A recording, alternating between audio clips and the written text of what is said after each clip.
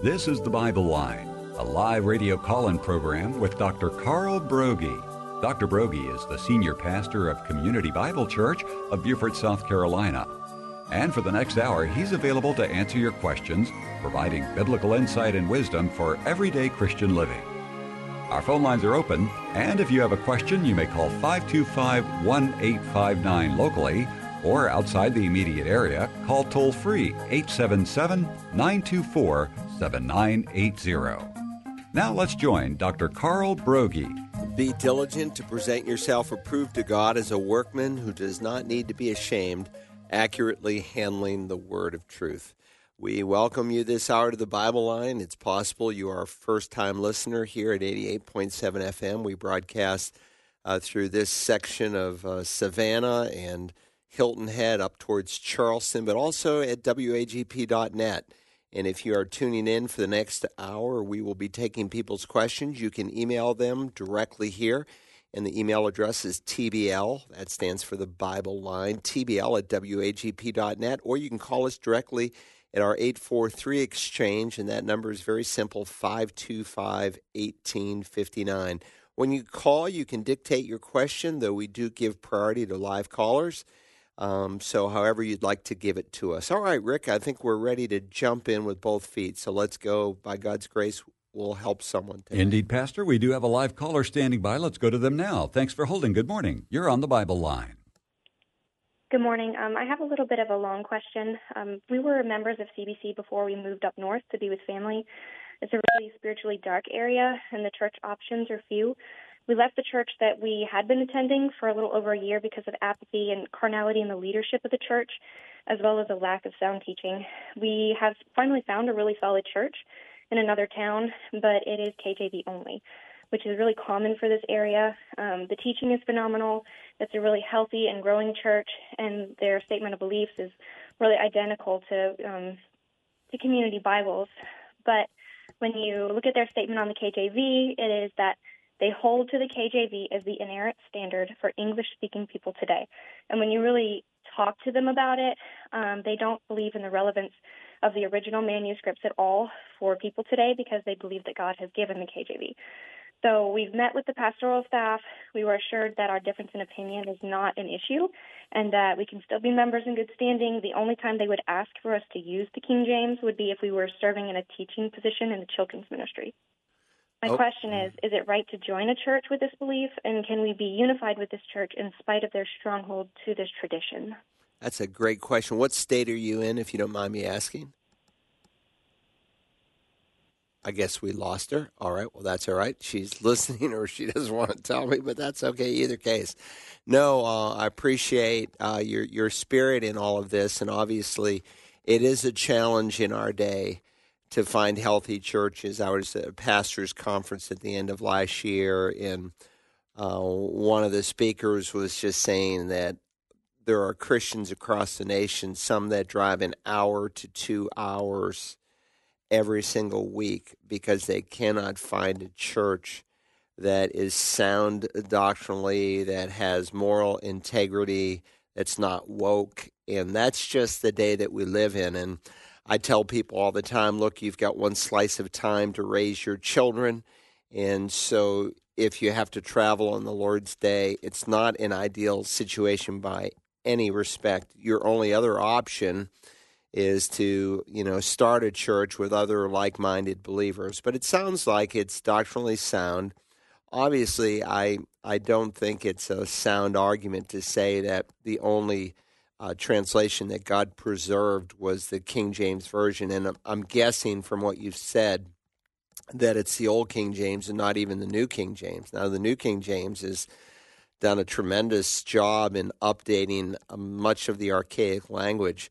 But if someone read just the introduction to the 1611 King James Bible, and when the 400th anniversary came, I purchased that copy, and in it is, in the foreword, it's kind of interesting to read. You can pull it up online.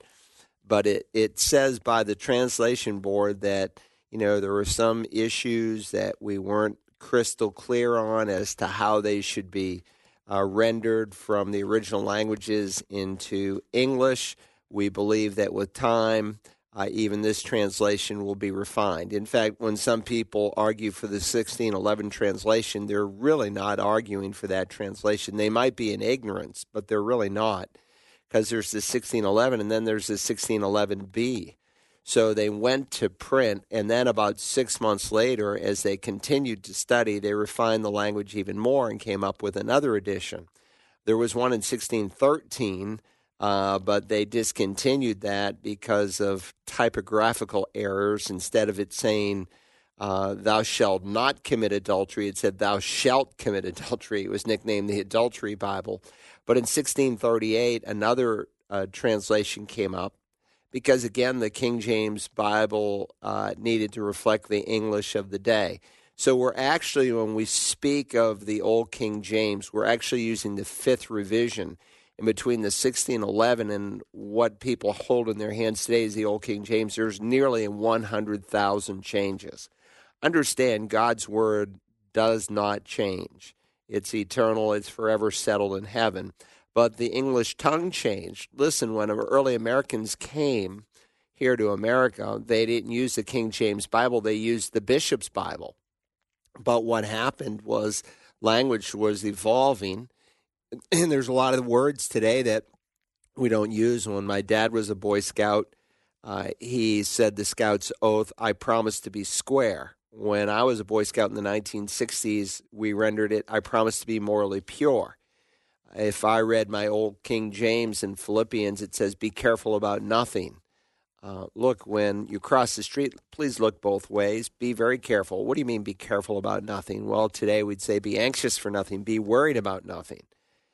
And so, in essence, there wasn't a word for worried or anxious in the 17th century. That was a word that came into English usage, and we coined a lot of new words to express that biblical thought, be careful for nothing. So when they wrote be careful for nothing, it was a magnificent rendering of the Greek. Today it might be easily misunderstood. So that's why we continue this process of Bible translation. And it is true, there have been some translations that have been less than faithful.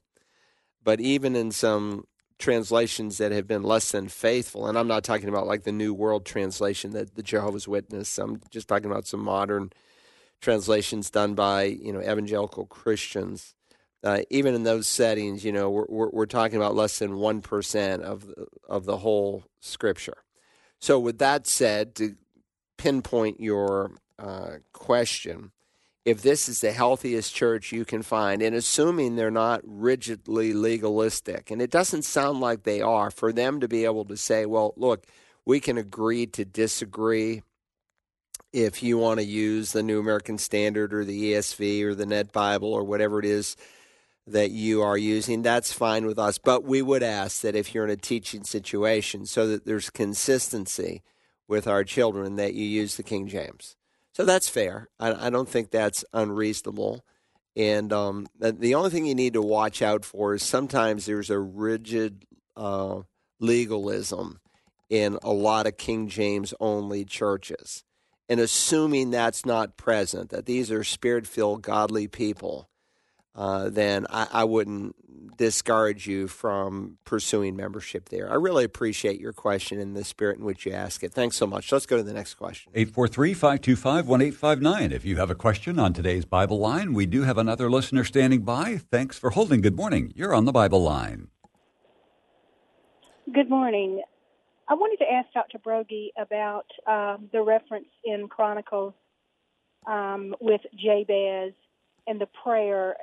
Jabez says, expand my territory.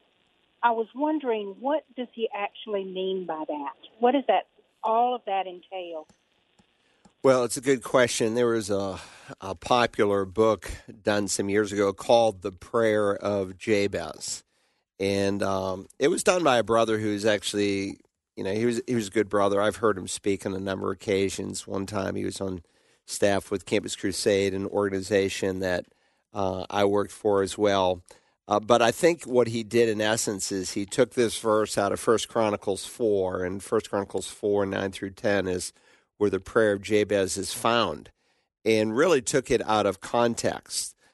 We don't know a whole lot about Jabez other than the fact that he's a descendant of Judah. He was an honorable man. His mother's name that she gave him meant sorrowful. In either case, he prays for four things. He asks God to bless him, and that's not a bad thing to pray for. And so, this is what was encouraged through the author of the prayer of Jabez. Ask God to bless you, to expand your territory. And he took that, spiritualized it, and said, well, you want to expand your spiritual influence? That's a good thing to pray for, but it's not what the prayer of Jabez is really asking. He's praying for victory in the endeavors that Israel would have over their enemies, and that God would allow them to retain and keep the land that he promised. But it's not, some prayer that we can claim today. There are aspects of the prayer that are important, but if there's any prayer that maybe we should be focusing on in the church, it would be the model prayer, the Lord's Prayer, Matthew 6, 9-13. So it's like when Josh was told, I know the plans that I have for you, saith the Lord, plans for your welfare, to give you a future and the hope. Well, what's the context of that? The context is in reference to Israel's future. It really has nothing to do with my immediate future. It has everything to do with Israel, that if Israel would obey, as underscored in the precepts of the Mosaic covenant, that God would bless them and he would give them a future and a hope. But if they disobeyed and rebelled, they would come under his disciplinary hand. Now, there are aspects of truth there that we can apply today because all Scripture is God-breathed, and God still disciplines his people today. But there he was dealing with an entire nation. And so the prayer of Jabez is a good example of certainly making prayer a priority in our life.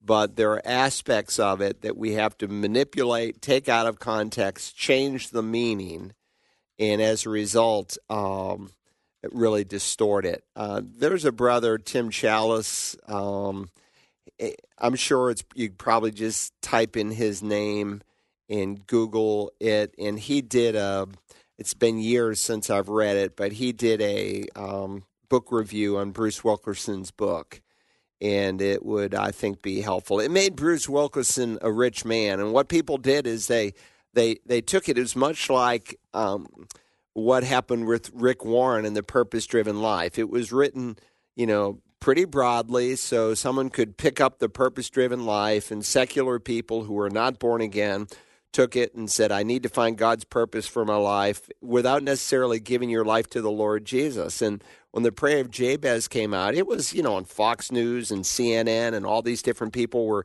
interviewing Bruce Wilkerson, and it had absolutely nothing to do with the way they were using it. And it was really a distortion of truth in terms of God's plan for his people. It has everything to do with Israel. It has nothing to do with the church. And if there's a prayer that we should focus on, it would certainly be the model prayer, the Lord's Prayer, as it's often called. Good question. Appreciate it. Let's go to the next one. All right. 843-525-1859. And a caller just dictated their question. Their son is participating in a college-age Sunday school class, and the current curriculum is from Louis Giglio. The caller would like to know, is Louis Giglio a reliable source? And also, when did the gift of healing stop? I've known Louis Giglio since the 1970s. He was a young man then, as I was, and I remember him coming onto the University of North Carolina campus.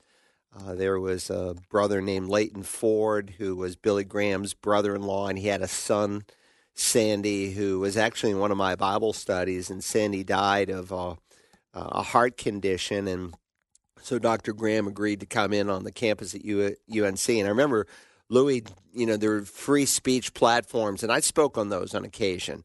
And he was out there, and I thought, hey, he's a good brother, and he's defending the faith. And so he's a brother in Christ, let me say that. But he, through his church in Atlanta, I think has taken some major steps of misguidance. And instead of enhancing the body of Christ and edifying the body of Christ in the truest sense, he is taking them in a different direction. They just had a conference a few weeks ago, and they had some speakers there who are full-blown egalitarians, and some who are cozying up to woke theology and other things. So I don't think, in my opinion, that he can be trusted. If you're willing to compromise to bring people in, and that's what they're doing. They are compromising truth to bring people in. You don't want to be offensive and say, well, a woman can't be a pastor. So what does he do? He has Beth Moore speak on Mother's Day one year in his church, in his pulpit. That's a gross compromise of truth. And if you want to be liked and you want people to like you, but in the process distorting the roles between men and women and the destructive model that becomes, people would go to the Beth Moore conferences leaving saying, I want to be like Beth Moore. Do you really? Do you really want to be like Beth Moore? Do you want your kids to turn out the way her kids turned out because she was on the road all the time speaking? I don't think so. And so she's shown her true colors in the last 24 months. And that she's now jettisoned the SBC. She's going to an Anglican church.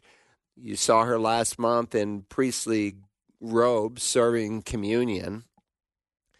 And these are the kinds of people that Louis Giglio is promoting in his church, and to the detriment of the body of Christ. And I know a lot of people who have attended that church and have been deeply disappointed. My grandsons have friends who go to that church, and they always tell me, Dad, these kids don't seem to really know the Lord.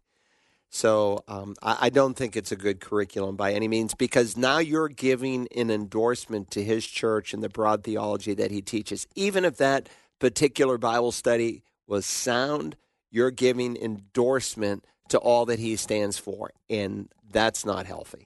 843-525-1859 if you have a question on today's Bible Line. And we have another live caller standing by. Thanks for holding. Good morning. You're on the Bible Line. Good morning, Dr. Broggi and Rick. I recently came across messages by Robert Breaker on YouTube. He's an independent Baptist minister, and his doctrinal statement on his website, thecloudchurch.org, is very sound. His messages seem to reflect sound expository teaching of the Word of God regarding the non-negotiable tenets of our faith. However, I've heard just a couple of things that I haven't really heard before, and they both relate to your current study of Jonah. Jesus said, for as Jonah was 3 days and 3 nights in the belly of the great fish, so the Son of Man will be 3 days and 3 nights in the heart of the earth.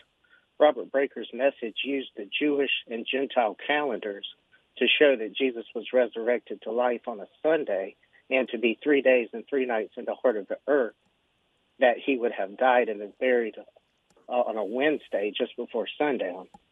And he also shared that in Jonah chapter 2 that there is significant evidence to show that Jonah actually died in the belly of the fish and went to Sheol for 3 days and 3 nights and was risen back to life and vomited up by the fish on dry land, which I know from your message this past Sunday that that's not true, that he did not physically die in the belly of the whale.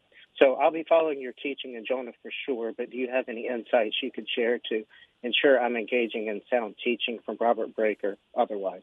Thank you. Well, I've never heard of Robert Breaker until today, but it sounds like you are doctrinally discerning. You've checked him out, and you have concluded that he's a brother in Christ, he's not some heretic, and he's a good man. With that said, the view that some have taken that Jonah actually died is very much a minority view, but there have been, as kind of a side note, said in the message on Sunday, there have been a few good men who have actually held that view. Because they want to be faithful to the text, and they think, well, if there's a parallel between Jonah and Christ that Jesus makes when he confronts the Pharisees and the scribes, it's recorded, say, in Matthew 12, where the sign of Jonah is given, that he had to have died, but he doesn't any more than Isaac, who is specifically called a type of Christ. We know Jonah is because Jesus taught us. We know that Isaac is because that word tupos is actually used of him. So with that said, there's not a perfect parallel. I mean, he goes up on top of Mount Moriah. He's as healthy as can be. He could have easily have overpowered Abraham. He doesn't, because like Christ, who said, no one's going to take my life away, I'm going to give it. He's willing to let his dad place him there on the altar to plunge the knife through him until he stopped. So it's not a perfect parallel. And let's just say, for the sake of argument, I think I mentioned this at least in one of the services. I don't know if it made it to the final tape or not, but even if he had plunged the knife through and burned him into ashes, he still wouldn't be a perfect type, in that God would have raised him back up in a natural body only to die again. And so there's no perfect types between the sinless Son of God and illustrations that we find picturing him in the Old Testament, because Christ was the first one ever to come out of the grave in a resurrection body. So Jonah didn't die. He's in prayer. He's in earnest prayer. And that's why almost no one has held that position in the history of the church. But every once in a while, some guy who you respect says, that's interesting. Now, in terms of your other question, it's an armchair question. In my next message in Jonah, we're going to spend probably 20 minutes of the message on it.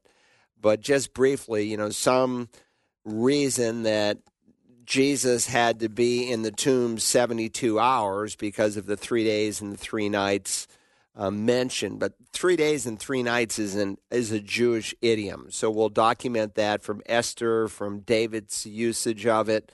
But their argument is that Jesus, in essence, didn't rise from the dead at sunrise on Sunday, but he rose before sunset on Saturday.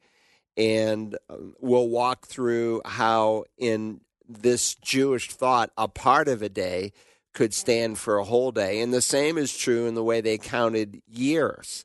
A part of a year could be counted as a full year. And so say if a king ruled for 14 months, but 13 of those months happened to cover the last month of 1 year and the first month of a third year, then they would say he ruled for 3 years. That's just how they use this idiom. So again, since I'm covering it in the next message, I'm going to cover it in depth.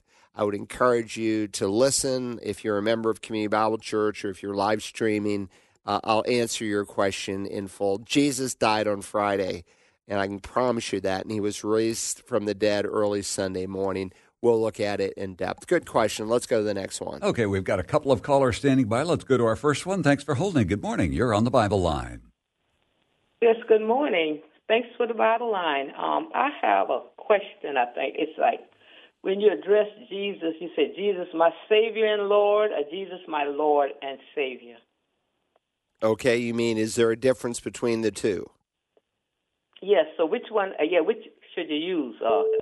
Right. Mm-hmm. Well, it would just be purely semantical to say that one is more faithful to the other. I think behind the issue, behind those words is a bigger issue, in that some people would make it very clear that you have to be able to say that he's your Lord and your Savior, that you cannot just say he's your Savior without his being also your Lord. And so that's the bigger issue, not the order of the words, so to speak, in which they are used, but that when we come to Christ, we embrace him as both Lord and Savior. And so you have a couple of theological camps, one that's called the Lordship Salvation Camp. And both camps are grossly, I think, misunderstood. There are certainly people who wanted to underscore that when you become a Christian, you become a baby Christian, and there can be a whole lot of baggage in your life in some things that you're not even aware of. The fact is that sanctification is a process and it takes time. And so there's some people in the Lordship Salvationist camp that say, well, if this sin is in your life, it must mean that you've never submitted to Jesus as Lord. And that's just not true. There's a process of spiritual growth that begins to unfold once we're born again. So it takes time to grow. But I would say, in fairness to the Lordship Salvation camp, there are individuals who would unfortunately misrepresent the Lord, and this is what they're dealing with, who say, well, Christ is my Savior, and because I'm saved, it really doesn't matter how I live because I'm eternally secure. And that's also a misrepresentation of truth. And Titus deals with that, where he underscores the grace of God, and he also speaks of those who profess to know God, but by their deeds they deny him. So certainly you don't, in a legalistic sense, even have to use the term Savior and Lord together. Take the Samaritans, for instance. I turned to Luke 4, and of course, because of her testimony coming back, the Samaritans stream out to hear Christ, and we're told from that city, many of the Samaritans believed in him because of the word of the woman who testified. He told me all the things that I have done. So when the Samaritans came to Jesus, they were asking him to stay with them, and he stayed there 2 days. Many more believed because of his word, Jesus' word, and they were saying to the woman, it is no longer because of what you said that we believe, for we have heard for ourselves and know that this one is indeed the Savior of the world. They didn't say he's the Savior and Lord of the world. He's the Savior of the world. But understand, in biblical theology, inherent in what the Bible reveals in the Tanakh, in the Old Testament, about the Savior of the world, is that he's God. And so he is God and Savior. And so we don't want to overcomplicate the gospel where, you tell a child, well, you need to repent. You're telling an 8-year-old, you need to repent. Well, what do I need to repent of? I've never had a drink. I've never smoked a cigarette. Well, what do I need to repent of? You have to change your mind. You have to own your sin. And it might be for a child that they've lied. It might be that they've disobeyed their parents. But when someone comes to Christ, they're willing to own their sin. And to call sin, sin, you're willing for God to change it. Otherwise, you don't really have a need for a Savior. So when we call upon Christ, we're calling upon him not just to get fire insurance, but to find true, genuine forgiveness. And in the process, acknowledging that he is Lord and he has permission to change my life that I've yielded to him. So you can say Lord and Savior, you can say Savior and Lord, it doesn't matter. There's no biblical mandate or pattern that you have to follow. Let's go to the next question. 843-525-1859 if you have a question on today's Bible Line. And we've got another caller standing by. Thanks for holding. Good morning. You're on the Bible Line. Good morning. My question is about there's a pastor out that's preaching a lot in the black community, and he's bringing up a lot of topics about... Turn your radio down just a little bit so we can hear you more clearly, because there's a 6-second delay. There's a pastor in the community that you hear preaching. Go ahead. And he's preaching good things about that the culture really needs, like women wearing more clothes and a lot of the music and stuff. But then it gets strange. He starts talking about the Book of Enoch and stuff like that, and how it was taken out of the canon by by the white man, is what he would say. I just really was knowing how you could combat that. I know, because I do believe that it's not in the canon of Scripture, that it's probably just like good literature from back in the day. And I just wanted to know how we could combat that, where we could go in the Bible to show that. No, it's a great question. So the fundamental issue that you are raising is, how did we get our Bible? How did God give us the 66 books that we have that we call the canon of Scripture? And so I've written a book, How to Prove the Bible is True, which might be helpful to you. It's a booklet. And in addition, I have a course on bibliology. It's free. You can go to searchthescriptures.org. Now, it's not for the faint of heart. It's for someone who wants to be a serious student of the Word of God. And so if you go there, there's a section. There's 6 sections to it. There's over 500 pages of note-taking outlines where you fill in the blanks and so on. There's a section on canonicity. How did we determine these 66 books? Well, in the truest sense, we didn't determine. We simply recognized. You see, man doesn't determine what books go in the Bible and what books don't. man recognizes what was inspired by Almighty God. And so after, when the early church was started, we already had the Old Testament. Now, there were a number of books that were written between the last book of the Old Testament, Malachi, and the first book of the New Testament, called Matthew. That's called the intertestament period. And during that 400 years, there were some writings that were done. Some of those writings are included in the Roman Catholic Bible, like 1st and 2nd Maccabees, like Susanna and the Dragon. So like in my Bible, in every Jewish Bible, there's 12 chapters to the book of Daniel. If you picked up a Roman Catholic Bible, there's 14 chapters to the book of Daniel. Well, they craftily added 2 writings to the end of Daniel that don't belong there. They're not included in the canon. So how do we know? So I walk through tests of canonicity, and we walk through actually 5 specific tests. Enoch is an interesting book, but it's not part of the canon of Scripture. Jews never recognized it as the canon of Scripture.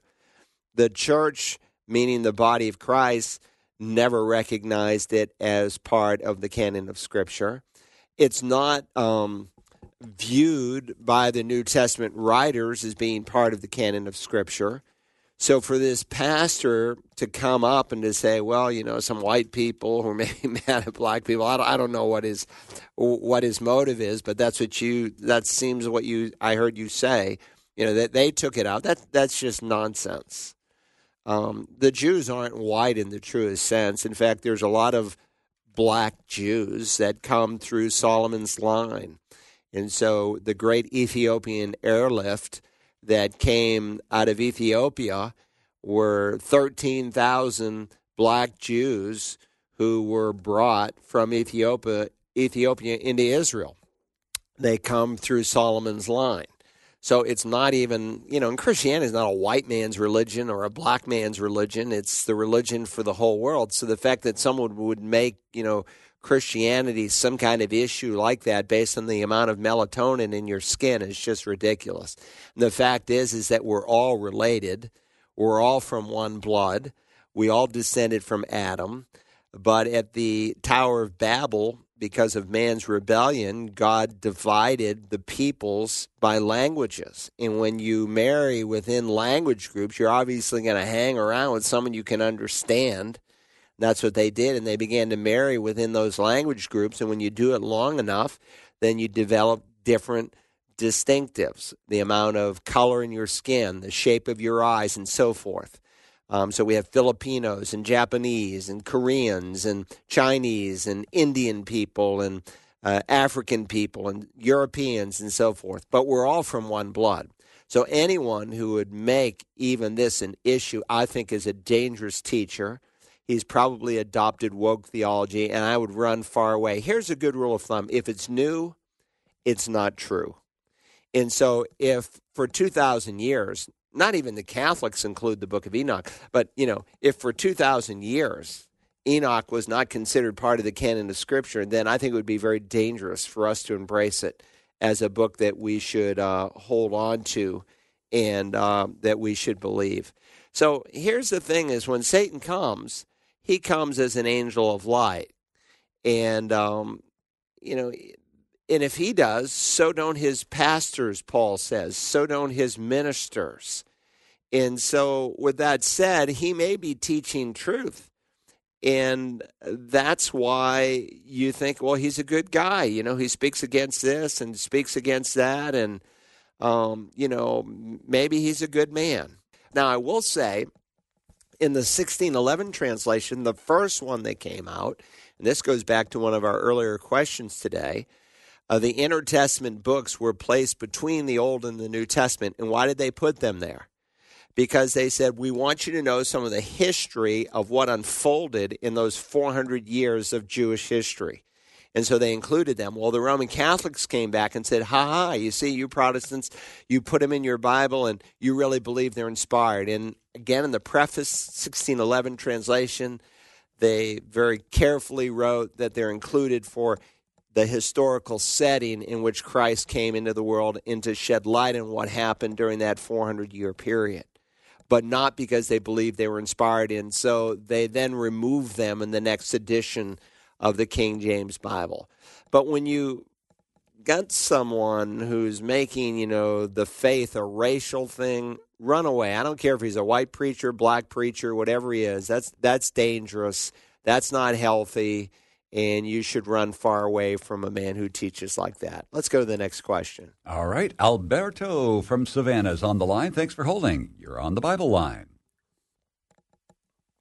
Go ahead, Alberto. We're listening to you. What's on your mind? My question is, if I committed sin, right? Yeah. And it happened 3 months ago, then I go on vacation, and 3 weeks or to come back to church. Then suddenly, the moment I step in the church building, the pastor's waiting for me, and he starts screaming at the top of his tongue, to reveal that sin that which he doesn't know if I ask forgiveness for. And the Bible said God throws in the deep of the sea and remembers no more. And from the east to the west, it separates my sin. Then the following day, the evangelist, who's a son of the deacon there, preaches basically the same thing. Then the son of the pastor said, the young guy didn't know how to say it right. And he preaches the same supposing my sin, which I knew it was not from God because somebody would have gossiped 3 months ago to a co-worker of mine who was not a church member. And the deacon said it to the people I was staying with 2 weeks before the pastor said it, and his son supposed to be revealed from God. So how do I know really if the message came from God or it came from gossip? Okay, let me see if I can sort this out. You're basically telling me that there's been some quote-unquote preachers in your church who had a direct word from God about some specific sin that you had been in that you confessed. Is that what I'm understanding to be true? I think so. I guess we lost him. So I would just, it sounds to me, Alberto, you call on occasion and you have some really good questions. But it sounds to me like you're in a really crummy church. Because every question that you have raised about some of the pastoral leadership in your church reflects less than sound theology.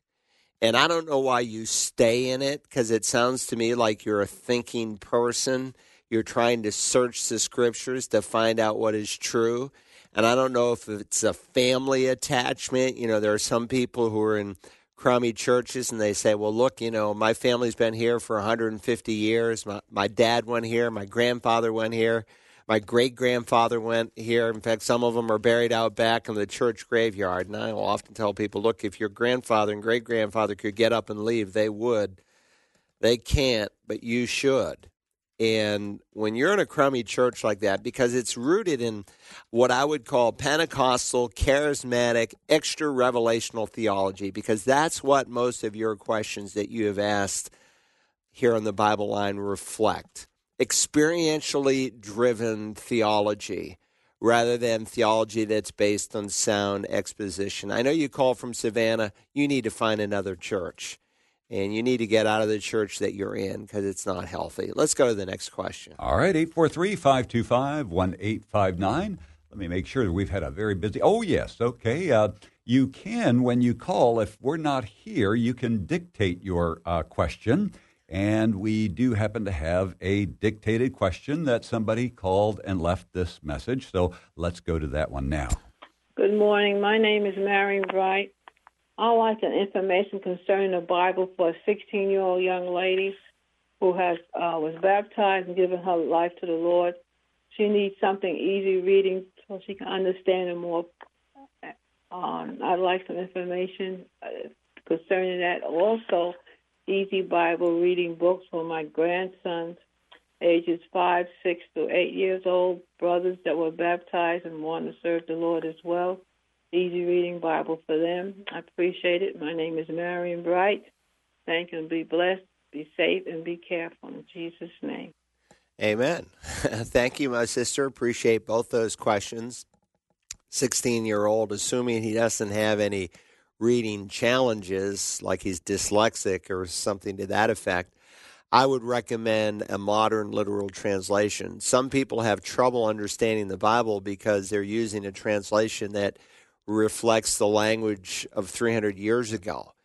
And so again, a caller, former member of Community Bible Church. I don't know what state she's in now, but she called and said, hey, this is a King James only church, and, is it wrong? And no, it's not wrong, but it's challenging sometimes, especially if you're trying to teach your children the Scripture.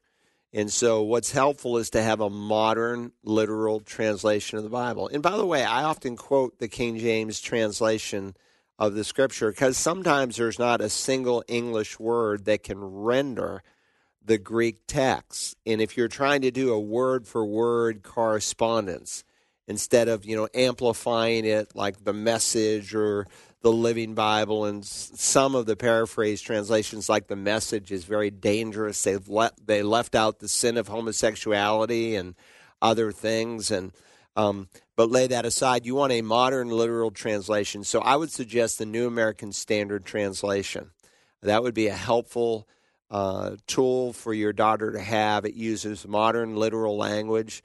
You might want to get a study Bible. You could use certainly like the Ryrie Study Bible, or John MacArthur, who you'll hear on this radio station.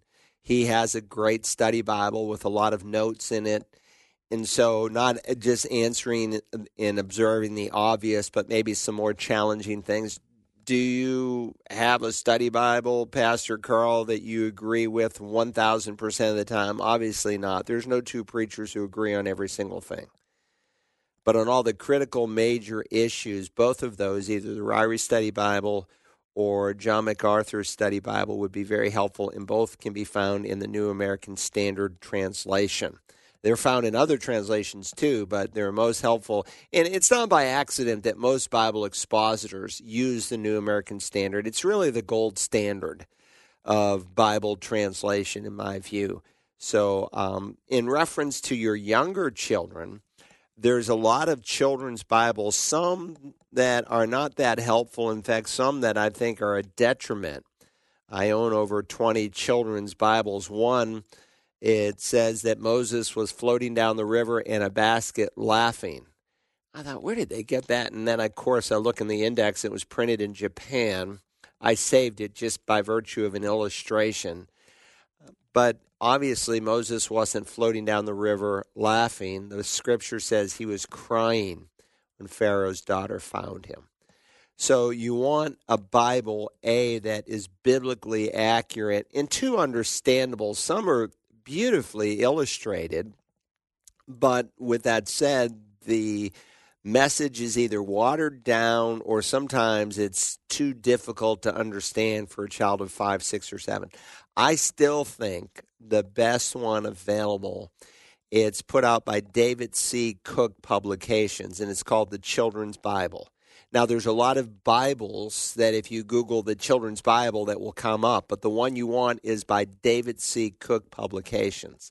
And what's really good about it is that each section is indexed to the place in the Bible that they're drawing it from. So if they're dealing with the Witch of Endor, they're going to index the passage from 1 Samuel where it comes from.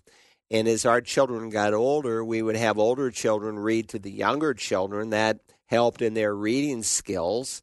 And then we would often say, okay, now we've heard it from the Children's Bible. Let's read the full text out of a real Bible, so to speak, and let's see what we learned that we didn't pick up.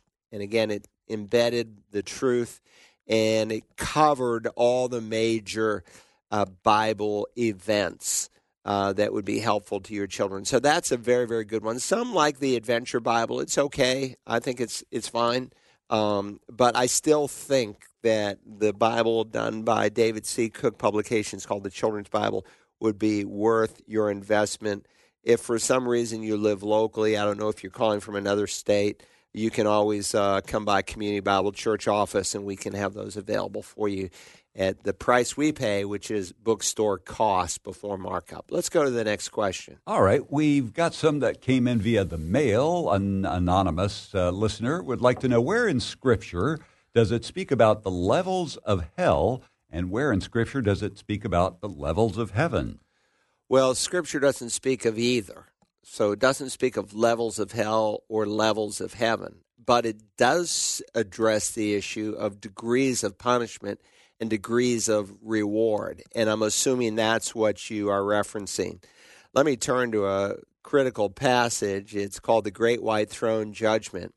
This happens at the end of the millennial reign of the Messiah, where the dead of all time are raised up and brought before a great white throne. Today, if a person dies, they go to Hades. But there's coming a day when all that are in Hades will stand before the living God. And death in Hades, death has the body, Hades has the soul, will be cast into the lake of fire, which is the final resting place of all lost people. But John writes here, "Then I saw a great white throne and him who sat upon it, from whose presence earth and heaven fled away, and no place was found for them. And I saw the dead, the great and the small, standing before the throne, and the books were opened. And another book was opened, which is the book of life. And the dead were judged from the things which were written in the books according to their deeds. The sea gave up the dead which were in it, and death and Hades gave up the dead which were in them, and they were judged, every one of them, according to their deeds. Then death and Hades were thrown into the lake of fire. This is the second death, the lake of fire. And if anyone's name was not found written in the book of life, he was thrown into the lake of fire." So this is the final judgment of the lost. The only people who are present at the great white throne judgment, and you don't want to be here, are lost people, people who had never called upon Christ in faith to save them.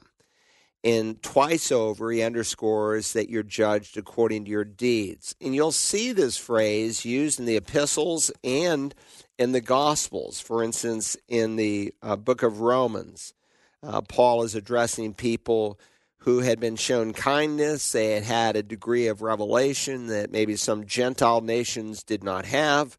And he says, "Or do you think lightly of the riches of his kindness and tolerance and patience, not knowing that the kindness of God leads you to repentance?" We often think, well, it's heartache and the bottom falling out that leads to repentance. Certainly does. But sometimes it's the kindness and grace and the love and the mercy of God that he shows, his common grace to all men, that should also lead us to repentance. But because he says of your stubbornness and unrepentant heart, you are storing up wrath. It's the same word that's used when Jesus tells us to store up treasure in heaven where moth and rust can't destroy. These people are treasuring up wrath for yourself in the day of wrath and revelation of the righteous judgment of God. And here it is again. And again, it's a quotation from the Old Testament, "who will render to every man according to his deeds."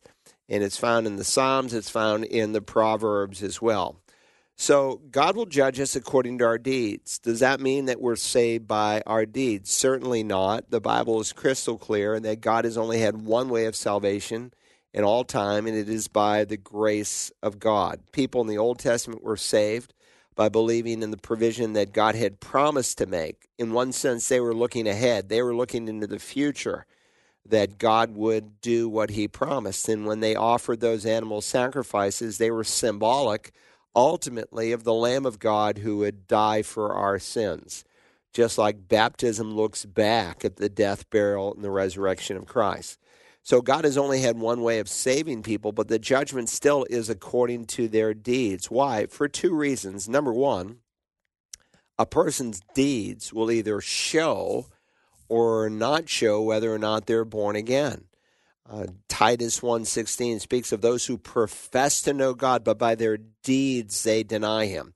That is, their lifestyle says you really haven't had a new birth. Now, God hasn't called you or I to play junior Holy Spirit, that we're professional fruit inspectors where we say, hey, you're saved or you're not. But we can say with a certain degree of authority that when a man is in Christ, he's a new creation, his old life has passed away and all things have become new. And that there's a new direction that life takes. And if that direction is not there, then it usually indicates there has not been a new birth. Now, every time the Lord describes hell, he describes it as an awful, terrible place. But he, again, underscores, do you remember on that occasion when he was dealing with what we call sometimes the evangelical triangle, those three cities where Jesus did all these miracles, and he said, look, it will be more tolerable for the land of Sodom and Gomorrah in the day of judgment than for that city. He's saying, look, if Sodom and Gomorrah had the revelation that you had in Matthew 10, they would have repented in sackcloth and ash. You have seen in its fullest sense the miracles of Almighty God, and yet you did not repent. Jesus speaks to the leadership of Israel and how they used to like to walk around in long robes and love the greetings of men, and they wanted the chief seats in the synagogue and the places of honor at the banquet. But he says, but you devour widows' houses, and you do things for appearance sake. You pray these long prayers so everyone can see how spiritual you are. But he says, you'll receive greater condemnation. I often think, too, of a passage, it's found in Luke chapter 12, and some have unfortunately abused these verses. And again, Jesus is telling a parable, and the thing about a parable is you're looking for the main lesson, the main truth that is found it. And he says, the slave who knew his master's will and did not get ready or act in accord with his will receive many lashes. But the one who did not know it and committed deeds worthy of a flogging will receive but a few. From everyone who has been given much, much will be required, and to whom they entrusted much of him, they will ask all the more. He's not saying that some people who had just a little bit of revelation, they get a little spanking and it's all over. He's just using a common illustration of the day of how secular masters treated those that labored for them. And when you read what God says about hell, it's horrible. Wherever you read it, anyone who goes to hell, it's a horrible place. So when Jesus describes it in general terms, like in Luke 16, where Hades, unrighteous Hades, is described, the rich man who dies because he never changed his mind, he never repented, he never believed what God had revealed. He's in a place of torment. So it's a place of torment. It's a place of agony. It's a place where the fire is never quenched and the worm never dies. Just like I need a new body suited for heaven, an unbeliever needs a new body suited for hell, because the Bible does not teach annihilationism. And so somehow in the perfect justice of God, people will be met out punishment and wrath. So hell is terrible for Hitler. It's terrible for the man who goes to church every week but does not receive Christ, never repents of his self-righteousness. It will be horrible, and it will be eternal, and it will be forever, but it won't be the same. Somehow in the perfect justice of God, and you can say the same is true for heaven. Heaven is a marvelous, wonderful place for anyone who goes. But again, even the believer is judged according to his deeds. Deeds that were done in the power of the Holy Spirit for the glory of God will be rewarded. Deeds that were done for the praise of men, or deeds that were done when you were out of fellowship with God, and so work done in the energy of the flesh will not be rewarded. Will rewards have an impact in heaven? Yes. God doesn't spell it all out. He just tells us, he commands us to lay up for yourselves treasure in heaven. He's speaking to saved people. He's not talking about earning salvation. He's talking to the saved person to invest in things that really matter, in eternal things. And we'll explore this because the book of Jonah explores it in our exposition of Jonah. And so somehow in the perfect justice of God, you have two Christians, one who's more faithful than another. But heaven won't be the same for them. It will be marvelous for anyone who goes, but it won't be the same. So God doesn't put us under some pressurized standard to perform. He says, all I ask you to do is to yield as a believer. And the Spirit who lives in you will help you to do what you need to do. And in eternity, I will reward you for it. Well, there's the music, which means we're out of time. And so glad you could join us today. If you haven't registered for David Barton, space is running out. We're almost at the 300 mark. We're going to take 400. It, I suspect, might be full by the end of the week. Go to communitybiblechurch.us to hear one of the premier church historians, an American Christian historian. God bless you. Walk with Christ.